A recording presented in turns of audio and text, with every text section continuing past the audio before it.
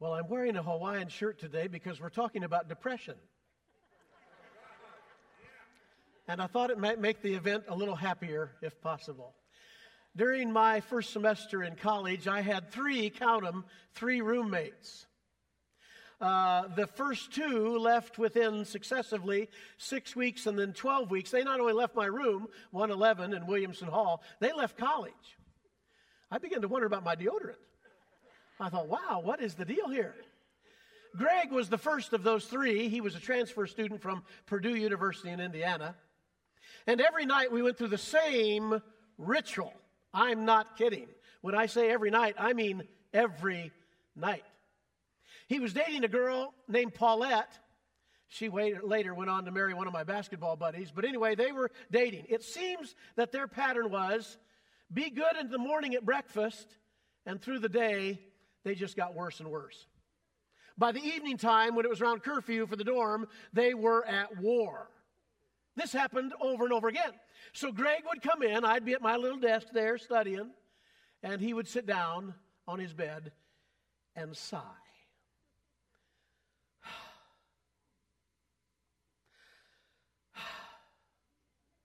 Then there was this.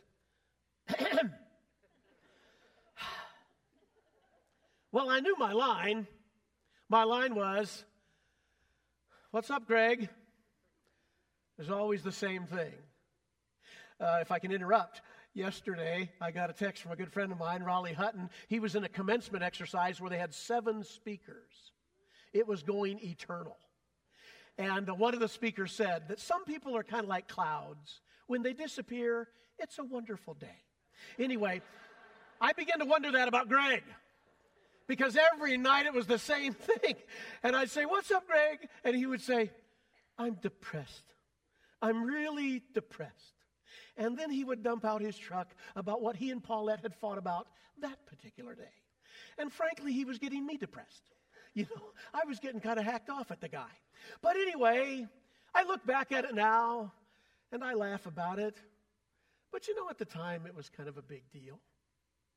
And I suppose depression is not something to just write off, is it? Is there anybody? No, don't say it that way. Don't raise your hands. In this room who has not had a moment of at least situational depression? I mean, really, it's been called the common cold of psychiatric disorders. And it's really true. I mean, Greg had depression, and probably wasn't a walk in the park for Paulette either. Every day just at war with one another. Well, that's our theme for today. And I got to tell you as I start, I'm not qualified to be up here today. This has not been an area of my preparation. I can hardly spell psychology, and I just don't know what this is my topic for. But I've learned a few things along the way in my 66 years, and one of which is this. There's a difference between clinical depression or chronic depression and situational depression. In fact, there's a pretty big difference at times. Because I've been told that 1 out of every 4 people here this morning, suffer from some level of mental illness, not the least of which is often anxiety and depression. Now, some of you are looking down the aisle and going, "Yep, he's loony, I know it." Anyway, you're counting off every 4. No, I mean, this happens, and this is serious. But every one of us probably experiences some level of, as I mentioned, situational depression. One of the preaching resources that comes across my screen had the story of the pastor who had a bicycle that he wanted to get rid of, but he needed a mower real bad. And there was a little boy who mowed yards for kind of a part-time job, and he had a couple mowers. So the pastor thought, maybe we could work out a trade. So he said to the young boy, "Listen, how about if I give you my bicycle and you give me your mower? And we'll call it even." And the little boy said, "Well, that'd be okay. There's just one thing. To get this mower started, you have to cuss." And the pastor said, "Young man, I have not done that in years." He said, "You keep pulling on that cord, it'll come back to you." We all get situationally depressed when the mower doesn't start, or the tire's flat, or the air conditioner's broken in the summer. But it can be more serious than that at times, can't it? And that brings me to kind of second thing I've learned, and that is, this is just personal opinion, you don't have to buy this. I don't think it's against God's will for you to take a little medicine. And some of us need to go to Christian therapy. and have some medicinal help. I happen to believe it's part of the dominion mandate in Genesis 1. God said, have dominion over the earth. And that word actually means to kind of trek through the earth and try to find out about God's world. And people have done that. And they said, this little pill taken in the right amount at the right times, this will help you have a little bit of an edge. I don't think there's anything unchristian about getting some medicinal help. That's just me. I don't know. I made a list of all the symptoms, and these aren't all, but this is a number of ones I came up with. Here's the list. Passivity, pessimism, hopelessness, self-deprecation, withdrawal, preoccupation with self. Now, that'll be big in our text today. Here's one. Dislike of happy people. How about that? Now, I used to teach 7 o'clock classes at Ozark Christian College when we had 7 o'clock classes. And I'm a morning guy, so that doesn't bother me. But out of a class about 50 or 60, only 2 or 3 of the students were morning people. And they'd come into class singing and praising the Lord, and the others would just glare at them. Just like, one more praise course, I'm going to pop you right in the mouth. I'm not kidding. So dislike of happy people is in the list. Change in personality and habits, fatigue, overeating, undereating, increases in use of alcohol and drugs, poor concentration, hypochondria, and suicidal tendencies. Just the list alone will make you depressed. You look up in the dictionary and you'll find things like sadness, loss, discouragement, weighed down. I remember in seminary one day at Lincoln, a doctor from the Mayo Clinic came. And he gave a lecture, and here's how he defined depression. A feeling of being trapped. You just don't feel like there's any way out. And I can tell you this for sure, that in this book called the Bible, there's a lot of people that were depressed. And in church history, a lot of people that were depressed. You don't get past the 4th chapter until Cain, who killed his brother Abel, said, my punishment is more than I can bear. Wow. You read a little farther, Moses says, these people are ready to stone me. Read a little farther still, the psalmist says, why are you so downcast, O my soul? Jeremiah says, I have become a laughing stock to these people, God. Jonah says, I'd rather die. And the Apostle Paul says, we despaired of life itself.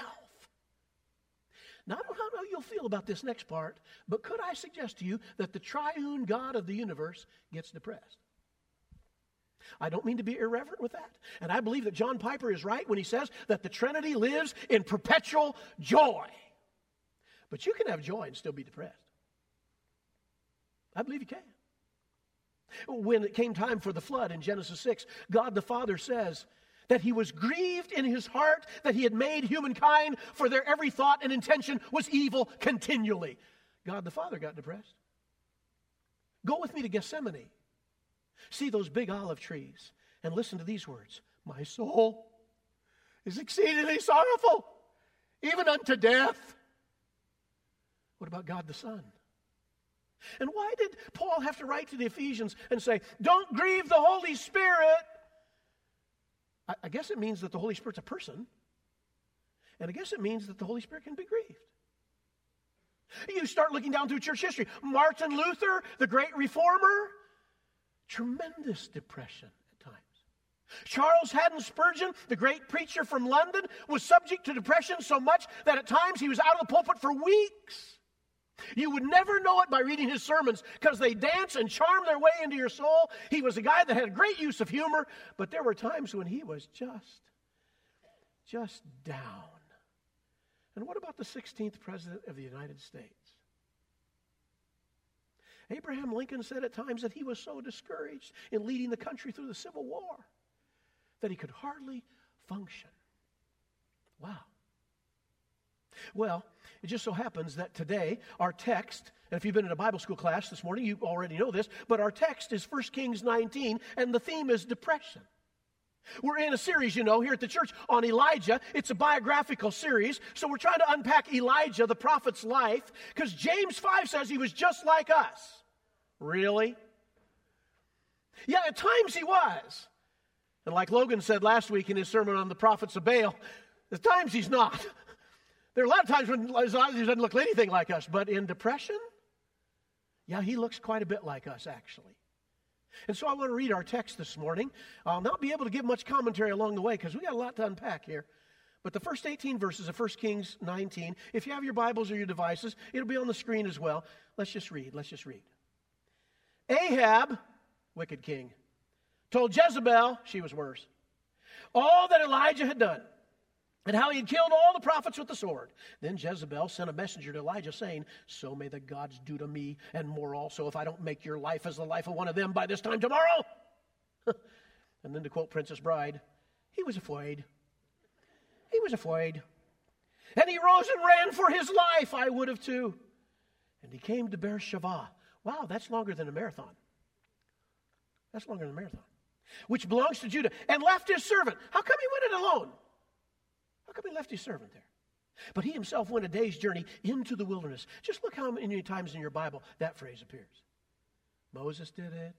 Jesus did it. This is kind of like layers. So he went into the wilderness and came and sat down under a broom tree. That's not a tree that produces brooms. We'll unpack it in a little bit. It's just a desert shrub. And he asked that he might die, saying, it's enough now, O Lord, take my life, for I'm no better than my father's. And he lay down and he slept. You know, when you're depressed, you just want to sleep and sleep and sleep. Because at least then you don't think about it so much. Do you? Do you? Well, anyway, it says he slept under the broom tree, and behold, an angel touched him. Now, this might be where it's a little different for you and me. And the angel said, arise and eat. Sounds like what happened to Peter in Acts 10. And he looked, and behold, there was at his head a cake. Now, really, it means something like bread. But how does bread smell cooking in the oven? A cake baked on hot stones and a jar of water. Now, that's the same phrase that's used earlier when he was at the widow's house, and he got a jar of water. So the Bible, again, coming to us in layers. I read a statement this week. It went something like this. And maybe this is good for Father's Day. Eat a cake, take a nap. It's in the Bible. Eat a cake, take a nap. It's in the Bible. Okay. So it says, and he ate and he drank and he lay down again. And the angel of the Lord came a second time and touched him and said, arise and eat, for the journey is too great for you. And he rose and ate and drank. And when in the strength of that food, oh, check this out sometime in your concordance. 40 days, 40 nights. There's a lot in the Bible about that. To Horeb. Horeb?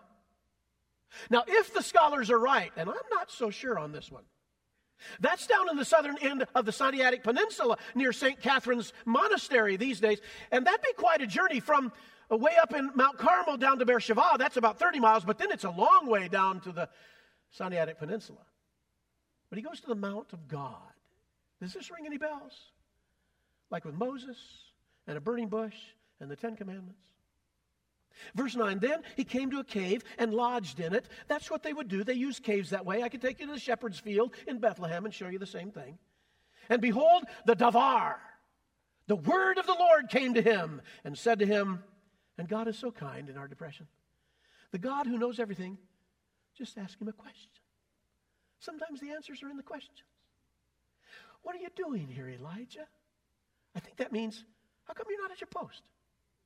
He said, I've been very jealous for the Lord, the God of hosts, for the people of Israel have forsaken your covenant, thrown down your altars, killed your prophets with the sword, and I, even I only. Oh, now be careful here. They seek my life. I'm the only one left. They seek my life to take it away.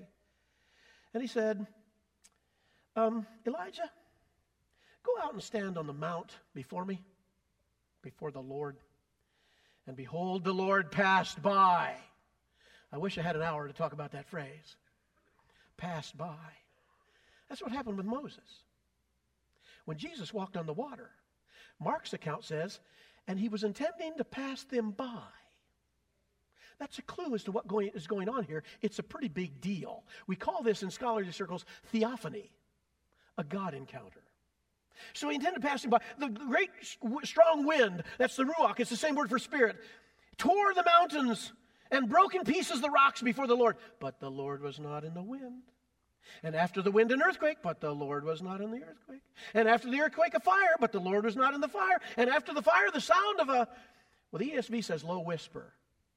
Maybe your version says a still, small voice. When Elijah heard it, he wrapped his face in his cloak. You'll notice he didn't do that with the earthquake. He didn't do that with the fire. He didn't do that with the strong wind. It was only when he heard nothing. Humility? Shame? What's going on here? So he wrapped his face in his cloak, and he went out and stood at the entrance of the cave, and behold, there was a voice, just like earlier, the word, Devar. A voice came and said, "What are you doing here, Elijah?" And he said, "Well, I've been jealous for the Lord, the God of hosts. The people of Israel have forsaken the covenant, thrown down the altars, killed your prophets with the sword, and even I, am only left, and they seek my life to take it away." And the Lord said to him, "Get back in the game. Go return to your way to the wilderness of Damascus." Wilderness of Damascus? He's going to head north. That's up near where Jezebel is. Uh-oh. "And when you arrive, you shall anoint Hazael to be king over Syria, and Jehu, the son of Nimshi, you shall anoint to be king over Israel, and Elisha, the son of Shaphat, of Abel-Meholah, and you shall anoint to be prophet in your place. And the one who escapes from the sword of Hazael shall Jehu put to death, and the one who escapes from the sword of Jehu shall Elisha put to death. Yet I will leave." Is this a symbolic number? Or is this real? Preacher count? 7,000 in Israel. All the knees that are not bowed to Baal, and every mouth that has not kissed him. Quite a story, isn't it? Elijah, the prophet, one of the great prophets in the Old Testament, never did have a book named after him. He's depressed. And what I did, and we'll have to be very quick about this, I just kind of picked my way through that story. And I began to notice characteristics of depression. Not clinical depression. Not chronic depression. Not the kind you need medicinal help for. Just situational depression. And I noticed 10 characteristics. I'm going to list them for you real quick. And then 6 ways that you can kind of get out of it from the text itself. Here's the first one. This causes depression sometimes. Disappointed expectations. How many of you have ever tried to plan to go on a vacation and somebody in your family had the rudeness to die? How dare they? Disappointed. I think that spiritual lows often follow spiritual highs. He had just whipped up on the 450 prophets of Baal. You talk about a high moment in his life. He probably thought revival's going to come. And everybody's going to lay down their Baal worship and worship Yahweh. It didn't happen. It didn't happen. Somebody has said, and we've said it from the stage here before. I think I've said it. That nothing fails like success. You can have a great spiritual high followed by a great spiritual low. Sometimes you think, what is wrong with me? I just came out of church camp.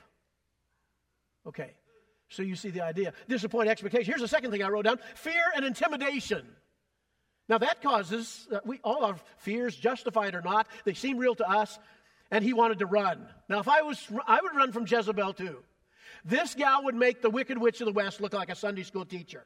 She was a bad dudette. We need to dump her. Anyway, fear and intimidation. Here's the third thing, flight or avoidance. Sometimes you just want to run away, don't you? Let me show you a map for just a second here.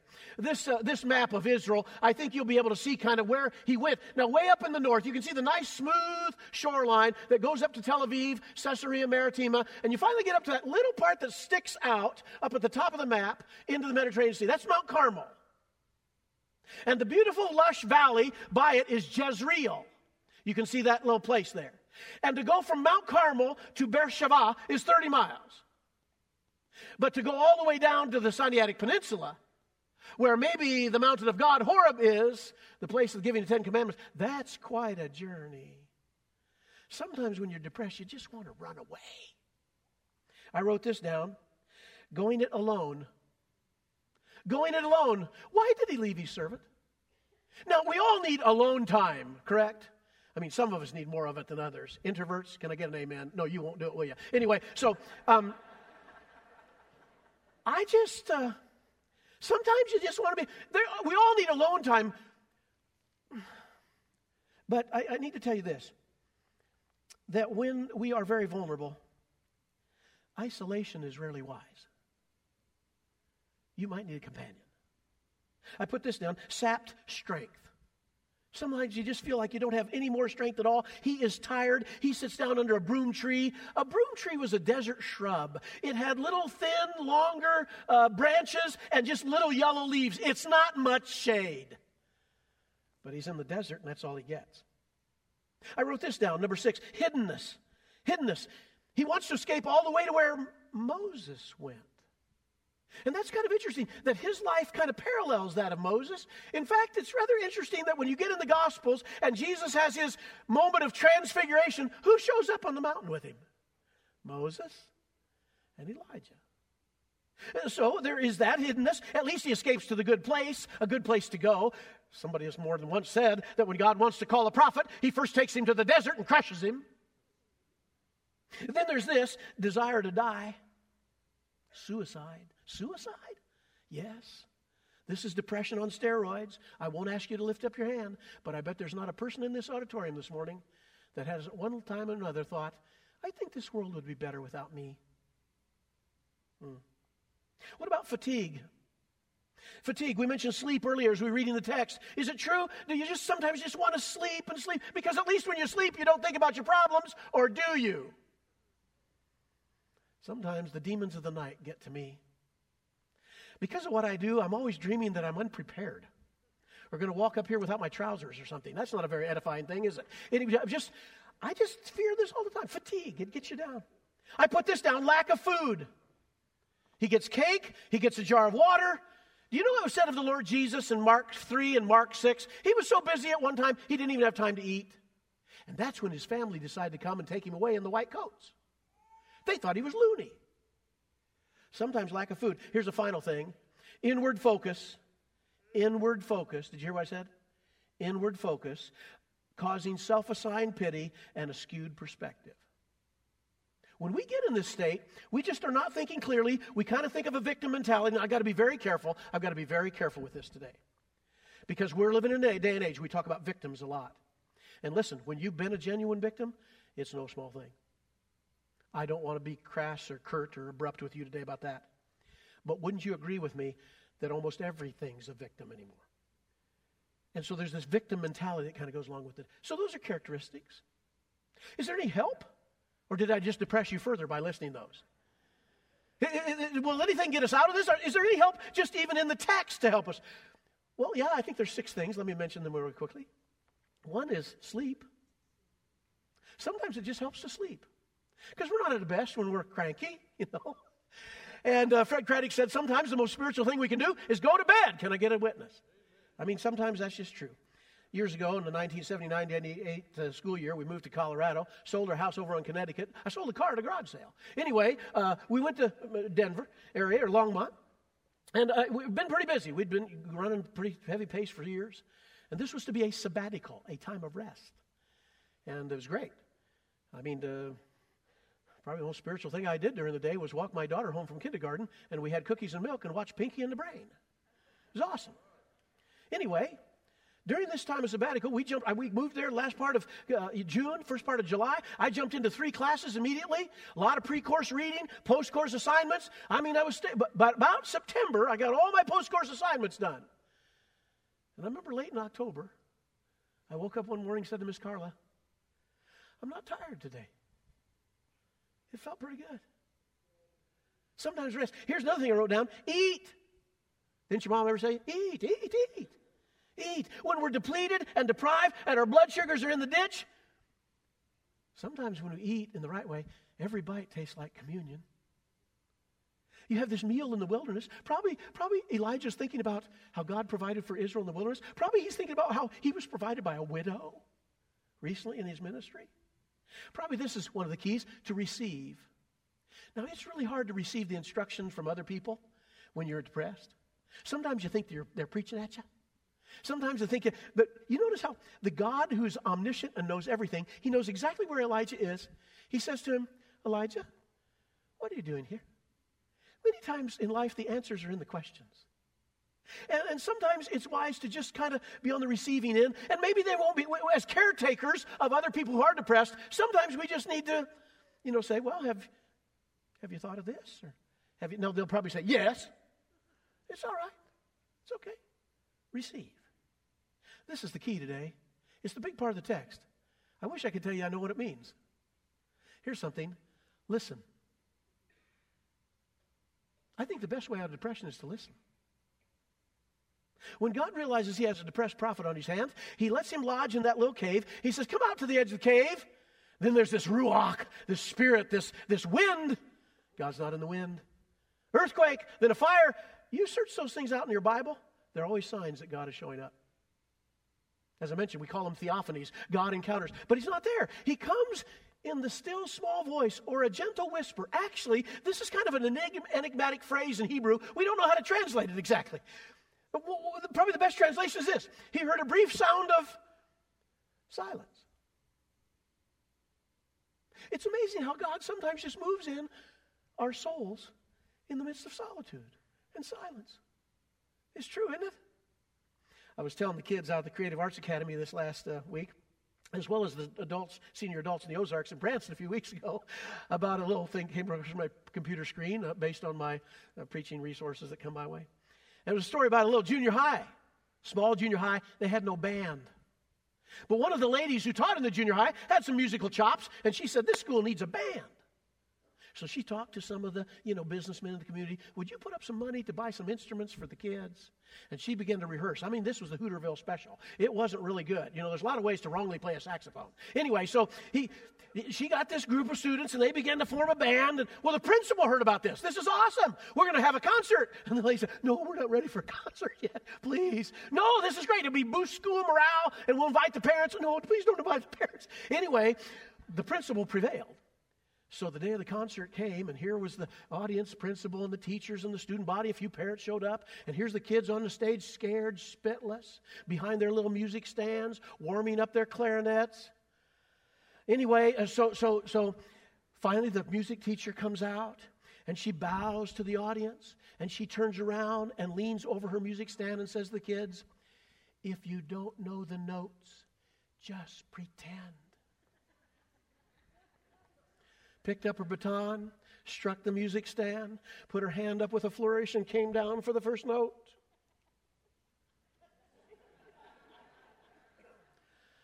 And there was a resounding silence.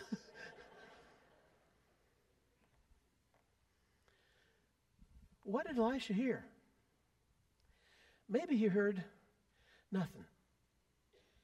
Maybe that's how we translate this. Sometimes the Lord just moves in on our solitude. It wasn't a time in my life when I was depressed. Not this particular time. But I was living in Colorado on that sabbatical, and I was going to come back to the college and do a different job. And so I was going out by that little creek that runs up Highway 66 to Estes Park from Longmont. And I'd go out there and I'd just say, Lord, today we're going to talk about the missions department. How do I oversee the mission? How do I oversee the music department? I don't know anything about music. Lord, what do you want? I didn't hear any voice. I didn't have any vision. But two things were on that legal pad when I left that little creek. One was the name Chris DeWelt. And the other was build a house. That may not mean much to you. But in the silences, I felt like that was from God, somehow. There's a couple other things here real quickly I'll mention, and that's this. Not only do we need to listen, I think that is the key passage, but also to vent. Sometimes we need to vent. Now, here's the thing you need to know. No matter how much you vent, God's not going to crawl off in a corner of the universe and pout. There is this thing called lament in the Bible, and lamentations are also praises to him. He's glad that you would pester him with your stuff. And so Elijah puffs off, and you know what? God just lets him. When we're caregivers for people going through depression, sometimes the things they say at first, they don't really mean. And we just need to say, okay. This last one is this. And by the way, if you're in a chronic situation or a clinical depression, this will just heap more guilt upon you, so I apologize mentioning it to you. But if you're in a situational depression, then probably you need to hear it. And the last thing to get out of depression is serve. Serve. God says to Elijah, get your flask of oil, son, and get up north and anoint Hazael and anoint Jehu and anoint Elisha. Now get back in the game. Get off your blessed assurance and get up there. And sometimes that's exactly what we need. Because you see, going with depression is this inward look. And what's the happy life according to the Bible? I have been crucified with Christ. It's no longer I who live, but Christ who lives in me. And the life I now live in the flesh, I live by faith in the Son of God, who loved me and gave himself for me. Anything that can deliver you from the cancer of self is probably to be welcomed. And so the last item is serve. There's a lot of characteristics of depression in this passage, some ways to get out of it in this passage. But I kept asking myself as a preacher, I thought, well, is that why this story's in the Bible? Just to give a little psychiatric advice to an overly therapeutic culture like ours? It's so easy on a passage like this to just emote on it, our feelings, like we learned what it said. I want to push this story higher. I want to stick this story a little bit higher. What's it mean theologically? Why is it in your Bible? I want to suggest to you 4 things as to what that means. I think one thing it means is the remnant was preserved. The remnant was preserved. You see, the only way that Jesus can come and save the world is there's got to be a clean line through which he comes. And if Syria overruns the Israelites, we got problems. And if the Israelites can't be faithful, we got problems. And if we have no faithful prophets, we have problems. So the point about you go anoint Hazael and Jehu and Elisha and Elijah, I've got 7,000 people who haven't bowed to Baal, so shut your trap, get your oil, and get out of here. I think the remnant is preserved. And that's exactly how the Apostle Paul quotes this narrative in Romans 11, 2 through 4. That God always has a people. That God always has this remnant through which the Messiah will come, through which the world can be saved. The remnant was preserved. Which also means, number 2, the promise was protected. I tell my students when they're studying the Old Testament, always look for, where's Genesis 12? Where's Genesis 12? Where's Genesis 12? Where's the promise to Abraham that God will bless the nations through the Messiah? And so if the remnant is preserved, then the promise can be protected and Jesus can come and save the world. And then there's a third thing, and that's this, that the sovereignty of God was immutable. Immutability means unchanging. The sovereignty of God is going to stay firm. If you want to tweet something today, tweet this. No matter how down you feel, God is still up. So he will not crawl off into a corner of the universe because you're having a bad day. No, listen, read the book of Revelation. The sovereignty of God has always been a great comfort to God's people. He's in charge. He's got this. Fourthly and final, the call to discipleship remains. Somebody think, how'd you get to discipleship with this? Well, no, wait a minute. We don't even know, and I got to be careful here. I don't want to get into Sai's message next week. We don't even know that Elijah ever anointed Hazael. There's nothing in the Bible about it. We don't know that he anointed Jehu. I assume that he did, but we don't know it. And we do know that he called Elisha, whether he anointed him or not, I don't know about that. But when he does call Elisha, this young man who's going to be a prophet is out doing what? He's plowing in a field. And when Elijah comes along and throws his prophetic mantle on his shoulders, which means, follow me. What's discipleship about? Following somebody. Okay. Then Elisha says, let me say goodbye to my family. And he goes and says goodbye to his family. He takes the plow. He chops it up as an altar. He offers some of the oxen. I've often wondered what Elisha's dad thought when he got home that night. Hey, son, where are the oxen? Anyway, so he offers those as a sacrifice. Man, he was plowing with 12 yoke of oxen. That's a big John Deere. Anyway, he gets there. Now, that's the story. That's the story. Okay? When Jesus came, one day some would-be, wannabe disciples came up to him. And one said, I'll follow you wherever you go. Jesus said, really? Foxes have holes, birds of the air have nests? I don't think so. And one guy said, well, I'll follow you, but let me go bury my father. Let the dead bury the dead. Remember the last guy? I'll follow you, but there's always a problem with I'll follow you, but I need to go say goodbye to my family. And Jesus says, no one who puts his hand to the plow, is this making sense? And looks back is fit for service in the kingdom of God. I think this passage is kind of about being a disciple of Jesus. What's our mission statement as a church? To make disciples who change the world by the power of the Holy Spirit to the glory of God. And we've defined discipleship around here by virtue of the study that the staff and the elders did as following Jesus and being transformed by Jesus and being on mission with Jesus. Here's what I want to say. Can you be a disciple and still go through depression? Of course. But one of the best ways to cast off your depression is just keep following Jesus. Just keep following Jesus. Just don't give up on following Jesus. Now, I debated closing the message this way. I made the mistake of saying something in the preaching meeting, and they said, oh, no, you need to share that. I don't know if it would be very edifying. I've been a pretty blessed person and happy person in my life. But some of you may know our Denver story. You hear me refer to Denver quite a bit because God is a Broncos fan, that's why. But well, just look at the orange and blue sunsets. That's all I'm saying.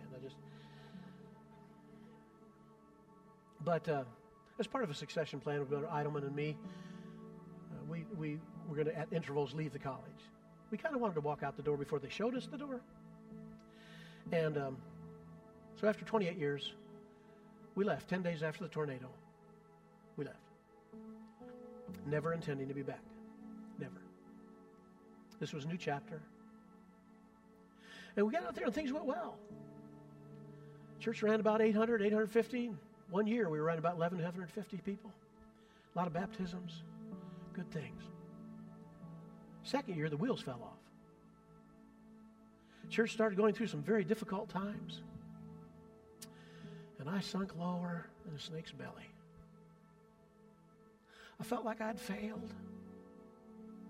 I was sleeping about 2 hours a night. Felt like my salary was a drain on the church. We had a big hullabaloo. I wasn't the senior guy, but anyway, long story short, I began to wonder if I could even stay. Because the vision we had about going out there was to be kind of a Bible college teacher in residence and go up and down the Front Range teaching and equipping leaders, and all of that was now compromised. And I was so low. My voice was not strong enough to unify the church. We had a decline. They didn't want us to leave. The college had continued to call and said, come back. Don't administrate anything. They knew how bad I was at that anyway. Just teach. Just teach and travel and do what you want to do. I prayed against coming back to Joplin every day for 4 months. I was so low. And you could have knocked Miss Carla over with a feather the morning I got up as I was getting ready to head off to the church office. And I said to her, I'm embarrassed to tell you this. I said, I hate this place. I hate it. Oh, we love Denver. We love the people. But I had failed. And it hurt. But 4 or 5 months into coming back, there was a certain missions professor that came to my office and said, Randy's going to transition. We would like for you to consider doing the interim. That's when you could have knocked me over with a feather. I thought, we're more wounded than you know. I don't know. You people with your kindness brought me out of it. I'll ever be grateful. I think we're pretty well today. Can I challenge you, if you go through depression, to use your pain as part of your healing? Which brings me to the big idea of this sermon today. So I'm going to say this sentence, then I'm going to pray, and we're going to be led in a time of ministry prayer. Here's the sentence. This is how I framed it up. Maybe you can take this home with you today. Far from invalidating you, depression can be redeemed by God so that you can hear Him. Far from invalidating you, depression can be redeemed by God so that you can hear Him. Shall we pray? Kind Father, thank you for the theology of hearing that's in the book. Oh, dear God, help us to have ears to hear you, even in the silences of the night. For Jesus' sake we pray.